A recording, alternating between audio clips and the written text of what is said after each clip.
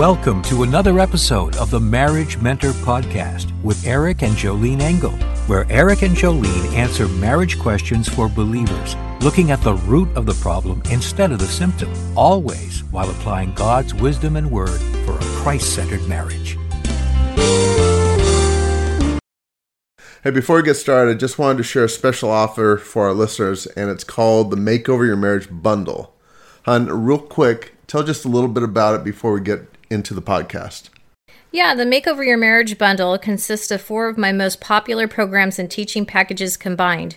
You get Christian Wife University, the Wisdom for Wives online conference, 5 Days to a Better Marriage e-course, Communication and Marriage Workshop, and a complimentary 3-day, 2-night stay in a deluxe hotel at any one of 50 locations in the U.S. Wait for it, for only $97. $97, nice. You can find out more at joleneengel.com/makeover. Now, while everyone's considering this opportunity to strengthen their marriage, let's go ahead and get into the podcast, and then we'll have more information about this package at the end of the episode. Hi, I'm Eric Engel, here with my beautiful and fantastically talented wife, Jolene Engel. I think you need a different opening. What? That's a great opening. Hey, and this question and podcast is specifically for you. What to do when a husband isn't spiritually leading the home? For me? It is. Not to say that I'm not leading the home, but this is a question that you get asked, I don't know how many times, in how many different forms, but you get this question all the time. Okay, so okay, go with the question. Okay, so dear Jolene, if your husband has fallen away from Jesus, our Lord, the wife must take the lead in the household for Jesus and the religion part. This is a problem when one leaves the church and becomes the prodigal son. How would you answer that? Oh, that's interesting. So yeah. she makes a statement, right, and is asking how you want to address that. So go ahead. How do I want to address it when he's no longer spiritually leading the home? Well, not every husband, even when they are believers, they're spiritually leading the home. So there's a premise that he was doing it once. Here's the deal. You know, we have this tendency to think that our men are super spiritual and they're like the Apostle Paul and they're right there, right next to Jesus and so forth. And when you have that mindset, you've put your guy up on a pedestal and he is sure to fail.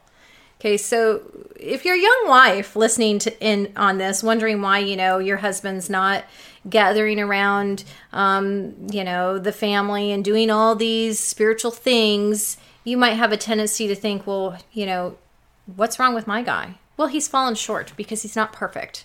So here's what I have to say in this question, 1 Peter 3, 1-6. In the same way, you wives must accept the authority of your husbands, that even if some refuse to obey the good news, your godly lives will speak to them without any words. Because this woman wrote in and said, well, the wife must take the lead in the household for Jesus and the religion part. No, that's not what the Bible says, sweetheart. I mean, and mind you, I am an assertive, aggressive, strong-willed, highly opinionated personality. No kidding? Yeah, I have no problem whatsoever taking the lead. Okay, that is never a concern of mine. But I have to go back to what the Bible says. What the Bible says is it is the husband's authority. Okay? Whether they accept what the Word of God says or not, they've been given that authority by God, the creator of the universe, the one who created you and the one who created marriage itself. So that's a pretty strong authority when I look at that. So for me, I have 2 choices. I could either say, God doesn't know what he's talking about, or I better get in line with what God says. Okay? I've chosen to get in line with God says because he's smarter. He knows what's best for us. Now, I might not understand the logic, but I'm going to go with what the Creator says. Okay, so your godly lives will speak to them without any words. So zip it. Okay, that is so hard to do because we want to say, you're not measuring up, you're falling short, you're not doing this, and Mr. So-and-so, he's doing that, and how come you're not doing this? Okay, it's the wife's conduct. It's not her words. Man, was this a hard passage for me when I was a new believer coming to it that I'm like, I don't know how you do any of this. So your guy will be won over by observing your pure and reverent lives. Now, pure and reverent lives, I don't know that would have defined me at any point. I've been saved for 18 years now, pure and reverent lives. But the reality is, if I'm seeking God and I want to pursue righteousness, then the response or the The growth of that is a pure and reverent life. I'm leading a life that is honoring to the Lord. So that is, when you pursue those things, that's how your life is going to look. When I pursue the ways of the world, how does my life look? Okay, contentious, bossy, nasty, snappy. Okay, my husband's smiling at me right now because he lives with me. Okay, so don't be concerned about the outward beauty of your fancy hairstyles, expensive jewelry, or beautiful clothes. You should clothe yourselves instead with the beauty that comes from within, the unfading beauty of a gentle and quiet spirit. Gentle and quiet spirit is not the same as a gentle and quiet personality. So that right there is just a little teaching on having an understanding of letting the Holy Spirit move in you and not thinking that you have to change your personality, okay? Because God made your personality. So that gentle and quiet spirit is precious to God. This is how the holy women of old made themselves beautiful, okay? It's not, because they put, moisturizer on their face and so forth. It's her spirit. They trusted God and accepted the authority of their husbands. Yeah, that needs to be highlighted in every woman's Bible. They trusted God and accepted the authority of their husbands. Our world does not encourage a wife to accept the authority of her husband, and our sin nature does not do it as well. Well, and society does not encourage you to trust God. Oh, no. I mean, even in the church, believers, for the most part, and we're all sinful, we want to trust ourselves. Sure. And then when that doesn't work, then we go to God. Right. Which is kind of backwards. Right. And then it goes on to say in 1 Peter, for instance, and I put this in here because this really stands out to me. For instance, Sarah obeyed her husband Abraham and called him her master. And I'm like, say what? Like, how did, the other version said called him Lord, little L. I like that. And yeah, I'm sure you do.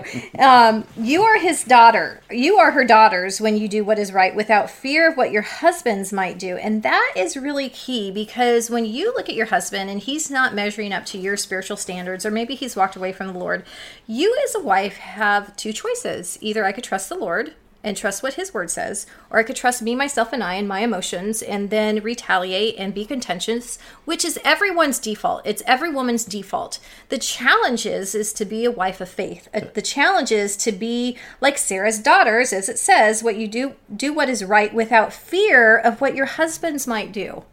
Okay, fear is what happens to the heart of a wife. Fear comes in, Satan uses fear, and then we lash out and we say, well, you're not spiritually leading the home, so therefore I must do so. Here's my thought on that. If my husband's not spiritually leading the home, that's nice for him. I'm still going to read my Bible. I'm still going to go to church. I'm still going to talk to my children about the things of the Lord. I'm still going to do everything we were doing regardless of what he's doing.